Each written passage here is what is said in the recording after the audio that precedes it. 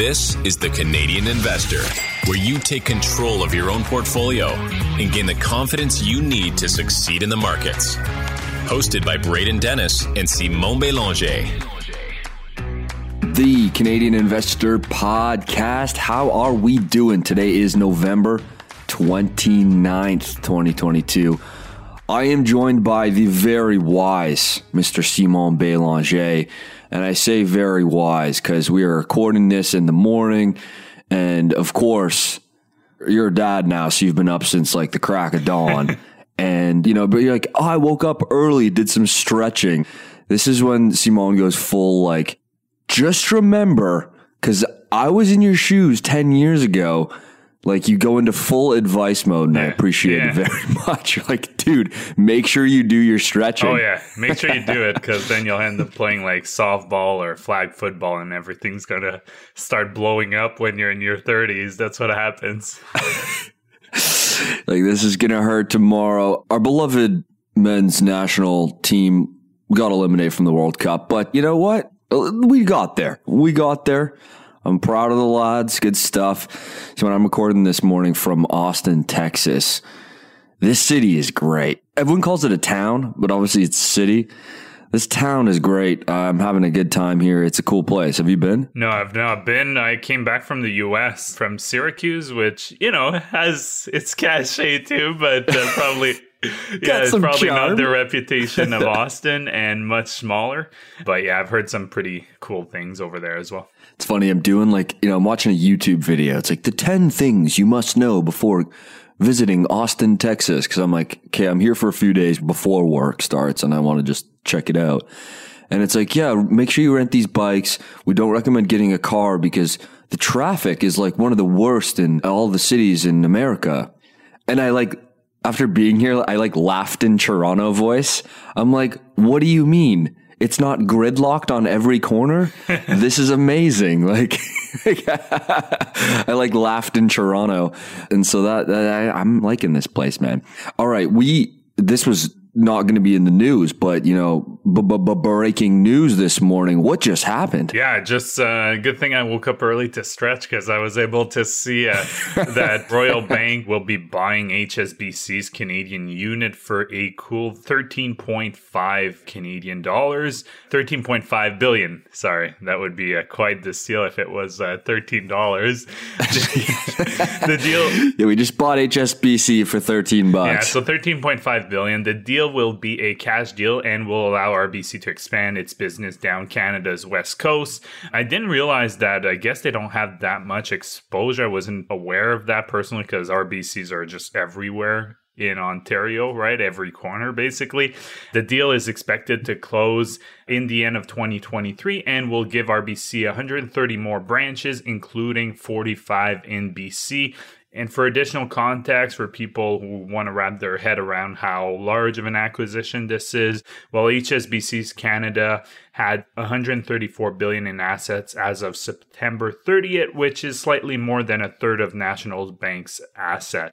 So a pretty significant acquisition. Obviously, there's always a caveat of it has to go through regulatory approval. But yeah, definitely a substantial acquisition here. Yeah, just that headline number, 13.5 billion. Very interesting. So they had 134 billion in assets so that would be end of Q3. Yeah, this is substantial. 130 more branches, like you said, almost half and maybe a third in British Columbia. Very cool. I mean, yeah, I don't see HSBC Bank branches ever, personally. And so I guess they're just scattered throughout the rest of Canada. Yeah, I think I recall one in Ottawa. I think downtown Ottawa, I think there is one, but that's about it. And it's in this big high rise, probably not to the norms of Toronto, but this big high rise that's full of kind of trade offices from different countries. So it would make sense that they have a presence there. Right. Yeah. Have you noticed when you get off a plane anywhere in the world, the walkways from the plane to the terminal, the bridges are always just floor to ceiling in advertising in HSBC. Yeah, I know. Have you ever noticed that? I've noticed that. They're pretty international in terms of banks. So yeah. I don't know. I don't know the reason why they're selling. Maybe they want to kind of lean up their operations. I have no idea, but big deal for RBC. Let's hit one more piece of news that I thought was quite interesting. And yeah, well, let me not just steal the show, but have you seen when Toby posts, the CEO of Shopify, that link that shows all the transactions happening on Black Friday? They do it every year, and it shows a globe, and it shows this like 3D globe, and you can go around, and it pulses every time there is a sale in that geography on Shopify in real time. And it is mesmerizing to watch. Have you seen that? No, I haven't seen that, but it must be flashing quite a bit just based on the number that they released. Flashing quite a lot. Yeah, so Shopify said that retail sales hit a record on Black Friday. They said that sales by their merchants on its system set a new record. Sales rose to $3.36 billion, a 17% increase compared to last year.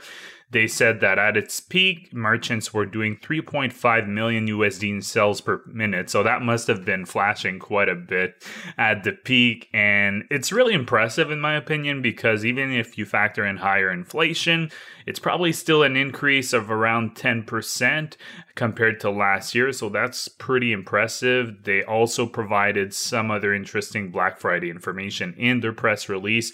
The top performing countries, for example, were the US, the UK, and Canada. 15% of orders were cross-border and 27% growth in their point of sales.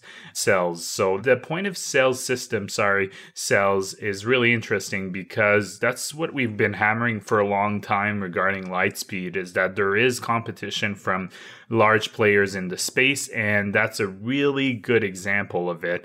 So that's why, I've always been a bit reluctant for Lightspeed, and let's be honest, Shopify has way deeper pockets here, Square as well, and there's other big players in the space too. Yeah, the Shop Pay. And right, like it's just so easy to integrate and use when you already have that distribution scale advantage. So, no, I'm with you. It's amazing, right? Like, I have two thoughts here. One, Black Friday is like the most genius idea from retail marketers in history, which is just like, okay, it's the end of November. People know they need to start buying stuff for the holidays in December. This is right about when they have saved some money because nothing really major has happened. It's the end of summer, and boom, let's hit them with a bunch of deals and just try to just rake as much in terms of GMV as possible, because we're going to hit them all through December as well. And then don't you worry, Boxing Day, we'll hit them again. Like it's just brilliant marketing. And then, Black Friday turns into Cyber Monday, and now there's going to be something on Tuesday at this point, but it's really brilliant. And then my second thought here is, what a weird, air quotes, recession. What a strange phenomenon. And of course, Shopify's GMV is not a perfect proxy for the economy. Don't hear what I'm not saying, but everywhere you look, especially in the third quarter, results from these large public companies was cautious guidance.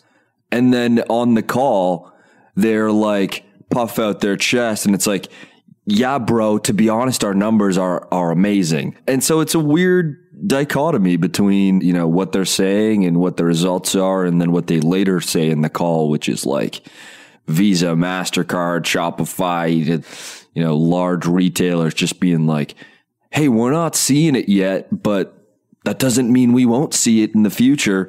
I just feel like this has been a broken record for 3 quarters in a row now. Yeah. It's hard to say exactly at this point, right? I think there are signs. It's kind of sporadic, right? It's more anecdotal, right. I would say. I think as a general rule, it's better than expected, I would say. Like, I would tend to agree with you, but there are still kind of cracks, right, in the foundation, let's say. Totally. And I'm thinking here, remember when I did Whirlpool a few weeks ago?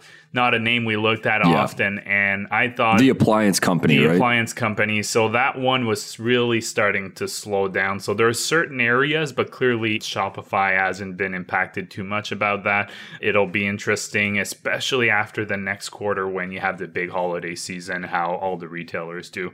I think we'll probably have to do some retail focus shows for a little bit. Yeah, no, for sure. And you're right. It's going to be a continual litmus test each quarter being like, has it happened yet? Yeah, exactly. Has it happened yet?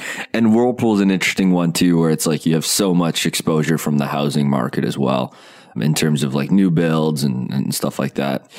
But very cool. Keep it up, Shopify. I mean, at the end of the day, they have a great product and they're going to continue to grow. There was some pulled forward growth, but they're going to continue to grow. And at the end of the day, these stores are very sticky.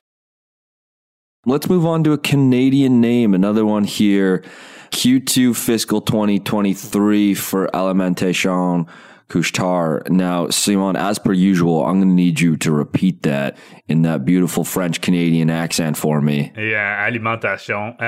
Sorry, I'm having trouble even too this morning. It's pretty early. It's early, man. So it's all good. Alimentation Couche-Tard, they reported, their Q2 earnings. Thank you for just saying that so much more eloquently for us here on the pod. Now, as most of you know, well, I don't know about most, many of you know, I just owned ETFs and chilled for many years when I started my investing journey. I didn't own pretty much any individual securities for many years. And by the way, that's still a absolutely great way to go for a majority of people. And if I never felt like looking at my portfolio and chilling on the beach for the next 20 years, I'd be happy to throw it in a global equity ETF and literally do nothing for a couple decades. But Couche-Tard was one of the first stocks I ever bought at around $30, but split adjusted. So if you're looking at today's price, we're talking about like $15. And for those forgetting or need a reminder, this is ticker ATD.TO on the Toronto Stock Exchange.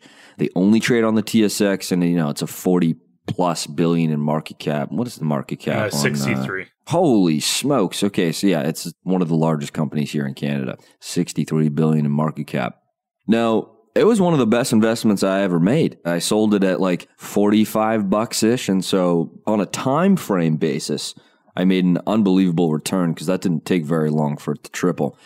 One of my worst mistakes is that I ever sold the freaking thing.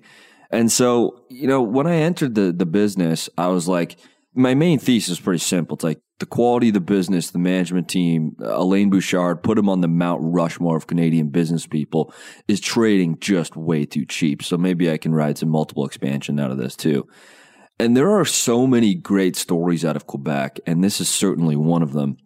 Now, what an idiot I am for selling it, but hey, in hindsight, it is 2020. I saw the multiple expand, I saw it grow, the thesis was right, and I wrote out what I thought would be most of the valuation multiple expansion. But it's a reminder to myself, like, in my investing journal, is never doubt absolute killers like Alain Bouchard. Like, this guy's got that dog in him, like these people that just have decades of being supreme, like all-star capital allocators, like you're assembling a team for the all-star game to just manage money and allocate capital in their business and understand the business perfectly operationally. Stories of, him traveling across North America and just going to every location one by one and making sure they're all perfect. And so, it's a mental reminder to myself that you got to let those winners run when it's run by the Mount Rushmore of capital allocators. All right, now let's talk about the earnings. Net earnings grew a whopping 21% year over year. They've bought back stock at a nice pace, nearly $900 million in share buybacks in the first half of their fiscal so far. And they have continually wrote down some impairments on Fire and Flower, which is a recurring theme for these companies that have large stakes in cannabis retailers. But, this is not significant relatively for the business. And I still think if there's someone that needs to have some exposure or an octopus tentacles out there in the world for retail of cannabis and have that on their radar, it's Couche-Tard. Like, their network just makes a lot of sense to at least experiment with this. Revenue grew to $16.8 billion, an 18.7% increase year over year. They raised the dividends 27%. that is a substantial increase for dividend growth investors. They continue to be acquisitive. Looking forward now, there are a lot of material needle moving acquisition targets out there that are being looked at here domestically and in North America and in Europe. Any comments here before I go through some of their fundamentals on a longer view? I just felt like there was some more time needed dedicated to Couche-Tard this morning because we obviously talk about them, but not enough for how well this story has performed. No, I was just wondering if you read anything about like margins being impacted due to inflation. I thought I saw, like, I just read the headline, so I thought I saw something about that. Yeah, for sure. And there's also like a lot to consider just on a macro perspective from fuel and stuff as well. Now, I'd have to look here. I didn't write down notes, but like any of these companies are seeing margin pressure for sure. That being said, like, they do have a lot of pricing power. And, from an overhead staff perspective, it's a pretty lean operation in the grand scheme of things when you consider how many locations they have. So, overall, EPS grew 21%, like net earnings per share, per diluted share. So it can't be affecting them that much, you know what I mean? But later in the episode, I can try to look up the operating margin. Now, if you look on a long time horizon here, they have really, really got it done from a capital efficiency perspective, from a growth perspective. And look at the dividend. The dividend on a 3-year is growing at more than a 20% year-over-year clip. On a longer basis, you're looking at around 17, 18% hikes consistently annualized, and growing the top line at over 10% annually. They had obviously a slight blip in 2020, but not as much as I would have expected. And so, lots of cash here on the balance sheet to do some large needle moving type acquisition, I think, over the next year. And yeah, today the business has over 14,000 locations. The long-term kind of question mark hanging over its head is, what does this business look like with combustion vehicles a thing of the past? That's the question mark. And I know they've done all of these experiments in Norway with electric vehicle charging, and they're seeing good basket sizes on the convenience stores because, you got to post up for 15, 20 minutes while your car charges, stop in, get a coffee, get a snack. I get that, but the traffic will not be the same in those stores. You can't convince me at all that the traffic will be the same as much as, the investor relations site. They do their best to try to calm that nerve. This is the long-term question mark hanging over the business's head. Yeah. And I think, look, depends where you live, right? If you live in a big city, you don't have a car, chances are you're going, to buy stuff if you have a location near your place just because it's convenient, right? But for me... They do call it a convenience store. That's it. In French, it's dépanneur, which is... It's not really a literal... it's not literally a literal... What does that translate to? It's more like, it kind of helps you out, I would say, when dépanne, I guess. A helping hand? Yeah, helping hand, basically. When you're in need for some M&Ms and ice cream? Yeah, that's it. And for me, I probably would agree with you, from a personal perspective, as I would rarely ever go to a convenience store unless it's car related and I need to go put gas in. And then I may buy some overpriced water or something like that. Yeah. Yeah, exactly. Some $7 Red Bull. Yeah, the whole thing, So that's the big question mark. And I guess back to my previous point is never doubt a management team who's just been so good and able to kind of see ahead of that stuff. And they've done lots of experiments, like I said, in Europe and saw great results, but it's just not enough. It's just not a big enough sample size to really have a lot of confidence that can be rolled out in North America because it's just completely different ecosystems. Yeah, and the reality is it's a potential, thesis-changing business model, in terms of what will happen, right? They've always operated under the assumption that there's, cars that take gas, and that's a big boost for their sales, because just like people like me go there and then end up doing purchases. So having that change or being impacted, it's kind of, I know they have a good track record, but at the same time, this is they've not seen that before. Right. I'm with you. And it's just funny because it's because of that thesis, because of that narrative, for the past 5 to 10 years, it just traded at such a discount. Like, it's been historically so cheap. And I think that over the last 3-ish years, people have just been like, yeah, but like, look at the business. Like, look how it's performing. Look at the long-term EPS growth. Look at them not only grow, but reward shareholders through div hikes, buy back a lot of stock. And the shares have performed exceptional as a result of that and caught some multiple expansion. So we'll see what the next 10 years looks like, because it's going to be different. And I think they have some stuff to figure out. Yeah, definitely. Now moving on to some more news here. So some more fallout from the FTX scandal and bankruptcy, which was probably inevitable at this point. Everyone thought this would be happening, and it did happen. So BlockFi files for Chapter 11 bankruptcy. So they announced that yesterday. We're recording on Tuesday here. Again, it's another domino effect of the FTX scandal, and we're seeing some contagion here. But this one was probably starting back in June.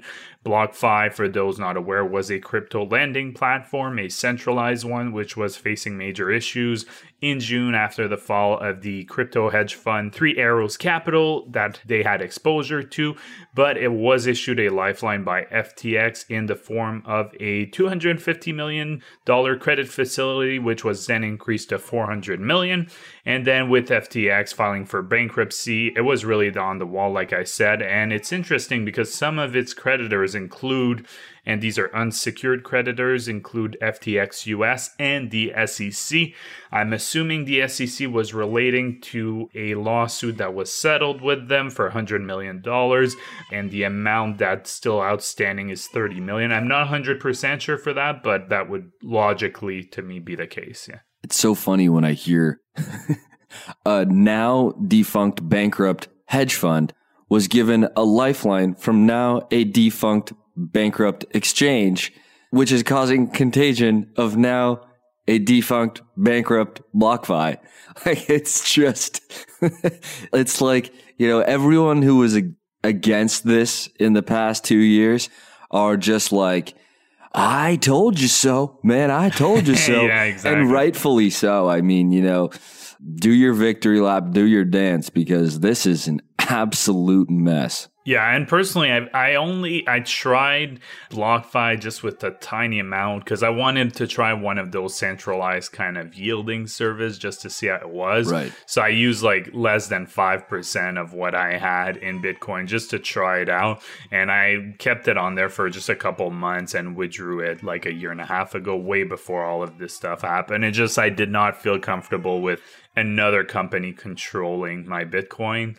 I'd prefer to just have it in cold storage. So a lot of people are obviously realizing that now, including some pretty wealthy ones, that if you're going to own it, you better own your keys. But yeah, I think that's definitely a reminder, even for people like me that didn't have anything on it. I just tried it out just to see how it worked. But it's centralized. It wasn't regulated or very little. So this kind of stuff happens. I remember listening to a podcast about, I think it was with one of the founders of BlockFi, and they were kind of just explaining, just basically it was an hour-long sales pitch. And the whole time I'm in my car, I think I was like driving to go see my parents, and, the podcast was on, I listened start to finish during the drive. And the whole time, hands on the wheel, so when I had this face on, just like, eyebrows really low and just confused, like head tilt, like, huh? Like, the whole time I just had that confused look on my face because it sounded like, this sounds really cool, and I could see the appeal, and I could see why they're getting so much traction because it sounds amazing. How on earth is this gonna be sustainable? Like the math, like the the meme of all the numbers going around while I drive the car on the highway and on the 401 in Ontario was just WTF, this makes absolutely no sense to my brain. And I'm glad I had a lot of caution. Yeah, definitely. It sounds too good. It might be too good to be true. And now I guess we'll move on. I thought it was a segment for you, but it's still me here. So some earnings release. I think I just missed the gap there. That's okay. You know what? My excuse is I'm so full on Texan barbecue brisket. You know, brains are operating a little low here. Let's head into Dollar Tree, which, by the way, I checked just like yesterday because they reported earnings recently. Yeah. I didn't realize this thing had compounded like the way it has at dollar stores just in general, like Dollarama here in Canada too.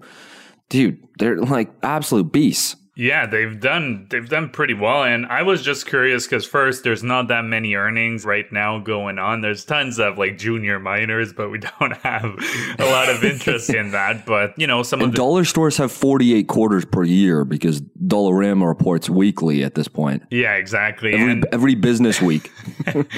And this one, Dollar Tree, I think it's just interesting just to have an idea of how they're doing. And we know Dollarama has been doing really well, like you just mentioned. And I wanted to see if it was also the case down south with their actual numbers, right? And I think it was pretty good overall. I can't exactly recall what Dollarama reported in their latest quarter, but they'll probably report, I think it's in the next month or so. They're always a bit after earnings season.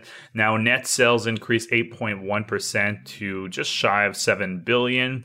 Same store sales for their Dollar Tree segment was up 8.6%. Family Dollar segment went up 4.1%, and their enterprise segment was up 6.5%. And I kind of just dabbled on their website, and they do have different kind of Dollar Trees. So their flagship, in air quote, Dollar Tree, they don't sell things above $1.25, whereas some of their other type of stores, they'll have like kind of $2, $3, up to $5. And what they'll do to keep it under $1.25, I think they've been known to sell things like single toilet paper rolls and stuff like that to like reduce the size. Greasy. Yeah, to reduce the size and make it more affordable. I guess shrinkflation would be it, but operating income here increased 22.8% to $381 million. Operating income, their margin improved 70 basis points to 5.5%. Diluted earnings per share increased 25% to $1.20. And for the first 9 months of the year, they actually were free cash flow negative by $187 million versus free cash flow positive for $268 last year during the same period.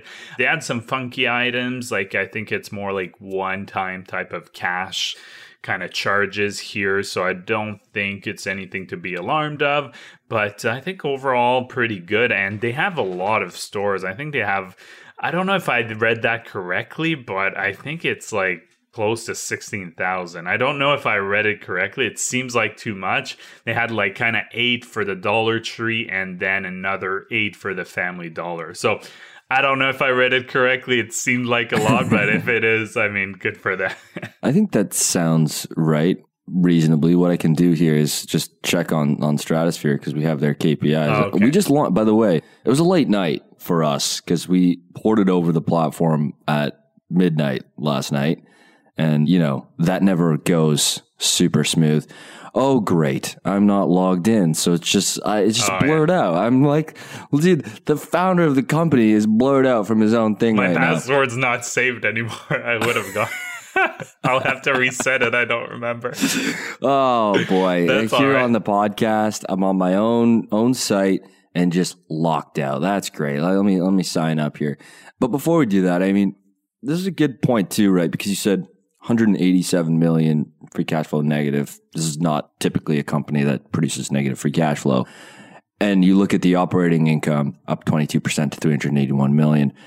It's just a reminder, accounting wise, don't panic if you see a free cash flow negative quarter for like historically profitable quarter. Look into the line item, see what it is. You said like a one-time cash expense. What's going to be a lot more stable is operating income or EBIT or EBITDA. Just historically, if you're trying to find long-term profitability trends, there's going to be a lot more variance in free cash flow than something like EBIT or operating income. So just a quick tip there if you're doing some financial research. Yeah, and I would probably add to that and say, like, what I like to do is usually when I see something that's a bit out of whack or a number, when I'm expecting like to see free cash flow positive in this situation, I'll look for a potential big number too in the cash flow from operations, for example. So that's how I'll spot it. Oftentimes you'll see some footnotes that will give you more information on that. So that's a good way to understand what it was. Even if there isn't for that specific item, you can usually, if you're not sure what the lingo means, just Google it, right? And then you'll find something like Investopedia or something like that that will explain to you in detail what these things mean. So there's ways, right, that to learn as you go. Because I don't know about you, I did some accounting classes, but there's a lot of terms I would see that I never learned in my classes, or it's just slightly, it means what I learned, but it's just spelled slightly differently. Right. I just looked here. We got up to the latest quarter. Family Dollar. Oh, because there's Family Dollar and Dollar Tree as part of the ecosystem, and they weirdly have a similar amount of stores at 7,500 and 7,700 so each. It was right, yeah. Over 15,000 total ending store count for them, and they operate 64.6 million square feet of. Oh no, total. That was just for Dollar Tree. Total is 121 million square feet across the fleet. So. Wow, that's crazy. That means that Dollarama trades at crazy high valuation compared to them. Like Dollarama has like 10 times less stores, something like that than them. And their valuation is probably, I don't know, like 20% less in terms of, their value in terms of market cap is about 25% less. So there's a really big discrepancy there. That's why I was seeing those numbers and I checked Dollarama and I'm like, oh my God, am I like, this can't be right, but I guess it is. Well, the margin profile is quite different. Mm-hmm. It's like so much competition for dollar stores in the US, whereas Dollarama is just kind of like, it used to be really fragmented, and now they're just kind of the only game in town, minus a few like small town general stores that you'll find in like rural Canada. It's just been Dollarama. So yeah, and I guess margin profile and pricing power are very different. Yeah, and if you're an investor too and you want to stick to Canada, it's your only option, right, for capital too. So that's maybe has something to do with it as well. Yeah, it's hard to really say. All right, let's move on to Autodesk, ticker ADSK. When I think of durable, I think of Autodesk, and it's a company we talk about. I should say I talk about every quarter, since they generally report later, and I own it in my personal portfolio, and I'm an engineer, and I like to flex that on everyone on the podcast. So that's why it comes up on the show. But before I get into the earnings, it's a very durable business in my mind, and every moat needs to be monitored. Right, there very well could be some competitors that come. You're laughing with some crazy smirk right now. I know it's not going to be great if you're giving you're giving like, oh, this is great. They have a strong moat. I'm like, oh boy, the earnings wasn't good there. They were fine. I think they were fine. And the market didn't like it, but I don't care about the market. No, it's more a teaching point, Simon. Yeah. No, I get it. The moat needs to be monitored, and there's going to definitely become competitors in tech over time, and I'm going to continue to monitor this thesis. But today's landscape is a roundabout way of me saying, in today's landscape, in architecture, engineering, and construction, it is just so entrenched. And the reason I actually brought this up, counter to what you would have thought, is the moat and switching costs of SaaS in general was overstated in general over the past 2 to 3 years. You saw it in the multiples, and you saw it now in oh wow, they can't just grow in any economy. And so the reason I bring this up is because Autodesk and their main flagship products feels like an anomaly in this rule, because everything that is being built with exciting modeling and visualization tools in the stack for AEC, which is architecture, engineering, and construction, they're often fed by AutoCAD and Revit properties, which are Autodesk properties. And so it feels like it's become the rails of this vertical in technology. And it is demonstrated by their sustained 90% plus gross margins. So very interesting. Now, as for the business, they don't report total subscriptions on every quarter, but in their Q4, you go on stratosphere.io, you can track their subscriptions over time on a long view. And they're tracking right now Q4, do some quick extrapolation. Don't have the number yet until the fourth quarter, but we're looking at around 6.5 million total subscriptions on the SaaS.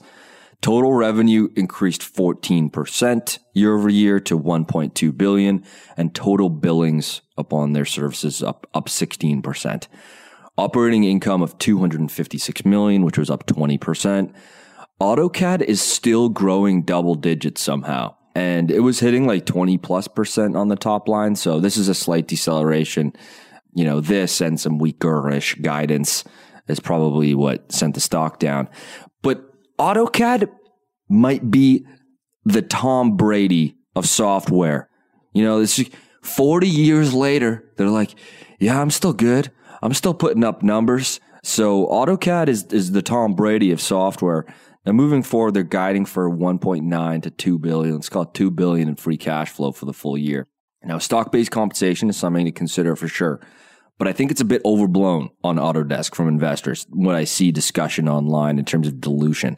Because over the past 10 years, yeah, they've issued lots of stock-based compensation.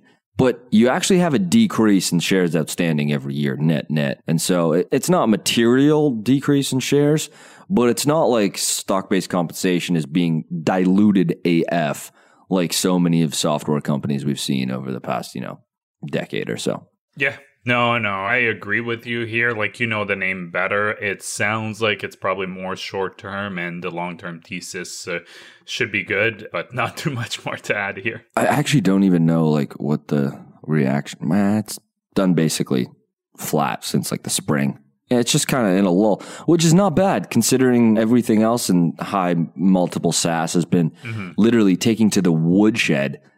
These more high durable, long-term staying power names have not been decimated like the new high flyers that have made a name for themselves only recently. And you're seeing that not only stock price, but also in their numbers. Yeah, exactly. Because if you look at some of the other names in SaaS, right, we know some in Canada too, they've just been smashed like 80-90% is not unusual. And not that they have terrible businesses, but it's probably not as good as people thought it would be, or at the hype of the, low interest rates and people looking for growth at any cost. Yeah, exactly. Let's use an example like Atlassian. And this is anecdotal evidence here, but Atlassian, you're familiar, I think they're Australian. It's Trello and Jira. The ticker is TEAM. So Atlassian is now down, Atlassian stock's now down 72.4% from the peak. And this is a software company that's in like work enterprise management, team management software, like task management software with Jira and Trello. Very popular products, growing extremely fast. In unbelievable top line growth, good management team, just sleek little products. And I thought this would be a sticky business generally, right? You'd think, bro, we switched from an Atlassian property to a competitor property like 3 weeks ago with Stratosphere, like with my company. We did a migration. And this was led by our development team because they thought that there was a better product out there that better integrated with GitHub and their tech stack. So I'm like, sure, whatever you guys want to do, go for it. Bro, it took us like an hour to migrate everything. Like that is not sticky enough. Like that did not cause us nearly enough pain to not churn. And so the staying power and switching costs of some of these tech names, I overblew them. The market clearly overblew them. And yeah, it literally took us 1 hour. Simon, like that's way too easy. Yeah, definitely. Now we'll move on to a last name here, which I guess is pretty kind of apropos with the news, right? So Pinduoduo, which is a Chinese online platform, just released its result. I say where it's kind of been in the news is more, the protests that are happening in China right now with the COVID lockdowns. For those not aware, Pinduoduo does business primarily in China in the agriculture space. So it's an e-commerce platform that connects small farmers with consumers. They've expanded their product offering over time, but that's still their primary business. Take these results with a grain of salt, as always, since it's a Chinese... I thought it was social shopping. Have I been completely wrong? Yeah, I mean, I wasn't sure. I thought it was just kind of general e-commerce, and then I kind of looked, and they seem to be... Yeah, they kind of do it, I guess, on a bit more kind of social basis, but it's really connecting like small farmers with consumers. That's their main thing. Okay, so it looks like they have a couple different verticals they do. I've always known it as like the social shopping thing, but I also have no idea. Yeah. You know. Well, yeah, like I said, I was looking for names, and this one I figured would be interesting just because of what's been happening in China. It is listed as PDD, as an ADR in the US. Now, total revenues were up 65% in yuan. Their total revenues converted to USD were just shy of $5 billion in the quarter. Their main category for their revenues is online marketing services. That was up 58%. It represents about 80% of their revenues. Transaction services revenues were up 102%. That's the remaining 20% of their revenues, although they have a very tiny portion that's merchandise sale, which is up 31%, but it's literally peanuts compared to the other two. Like if you calculate it, I believe it's less than 1%. Operating profits was up 388% compared to last year. Of course, looking at their yuan profits here, net income was up 277%. If you convert that to USD, it's 1.5 billion USD. So really interesting at face value. But again, when it comes to Chinese companies, you have to take their results with a grain of salt, Assuming they are all accurate. This has been a really interesting play, a strong growth. And I was looking at just the stock and how it's been doing, and it's still trading at a pretty rich valuation, in my opinion, for a Chinese company. But I guess people are willing to pay for that for growth. I mean, it's not trading at 20x sales or anything like that. I think it's trading more around, probably 5x, but still relatively expensive. But I mean, I guess there could be some worse plays in China right now. I just looked, the trade's at just under 6 times sales and 30 times earnings. I'm shocked at these numbers. Like these sound really good. And I guess because they're still in lockdown and this is an e-commerce platform. Yeah. When you're still in lockdown, you saw the numbers. They are putting up numbers. E-commerce is putting up numbers in lockdown. So if they're still going, they're still riding those tailwinds. I don't understand what is going on over there. Like I see some videos of just the protests and the facilities they're putting up to keep people really quarantined. Dude, what? What? What is happening? It's terrible. I feel very bad for the people who live there. It's cruel is what it is. Yeah, no, it's pretty crazy that we're still seeing that, almost 3 years after the pandemic started. And I know, not to get in the whole vaccine thing, but they came out, I think, last night while we were sleeping and saying that, they were imploring local leaders to not put up too intense of restrictions and encouraging people to get vaccinated, especially the elderly. But apparently their vaccines have not been as effective as the ones that are available in North America and Europe, because China has been pushing for their own vaccine as well. So it's kind of funny. There's these protests. It's going to take a while, in my opinion, for the Chinese government to make an about face, because Xi Jinping has made it basically, his mission for COVID-0 at this point. So it's basically him admitting he was wrong, and dictators don't usually like to do that. No, they certainly don't. Well, that does it for the episode, guys. Man, I'm going to go eat some more delicious food in this wonderful... I'll start calling it a town like the locals do. I'll start calling it a town. And dude, it's so funny when I saw the traffic thing, because it's just so chill. I'm like, what do you mean? There's not 40 people honking at me as I cross the street. Like, this is great. I love it. Like, I'm moving here. It's also going to be like nearly 30 degrees today. So Let's go, man. Yeah. Let's go. Yeah, just letting you know. Do you like my background right now? Like this hotel is unbelievable, but it looks like I'm trapped in the 20s right now. Yeah. I mean, with the decor. Oh, Leroy's making an appearance. Yeah, now. Leroy agrees. It looks old. Yeah. Leroy, We'll probably Leroy keep agrees. it. This one's well placed. End of the episode. Yeah, no problem perfect. to edit it. Yeah. Just trash at the end here. Anyways, Yeah. Thanks so much for listening to the show here. We really appreciate you.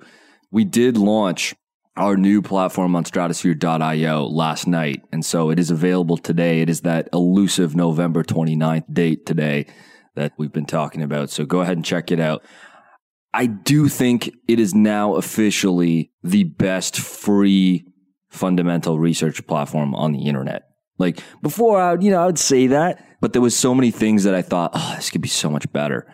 And now it feels so much better. So that's a stratosphere.io. It's free to use, like 10 years of financial statements. If you want to get up to 35 years now, we have a paid plan for that. Also, every single global stock is now on the platform. So it's not just North America anymore. We have international listings with 40,000 plus securities on here. So you won't be limited just to North American names as well. Thank you so much for listening. We'll see you in a few days. Take care. Bye-bye. The Canadian Investor Podcast should not be taken as investment or financial advice. Braden and Simone may own securities or assets mentioned on this podcast. Always make sure to do your own research and due diligence before making investment or financial decisions.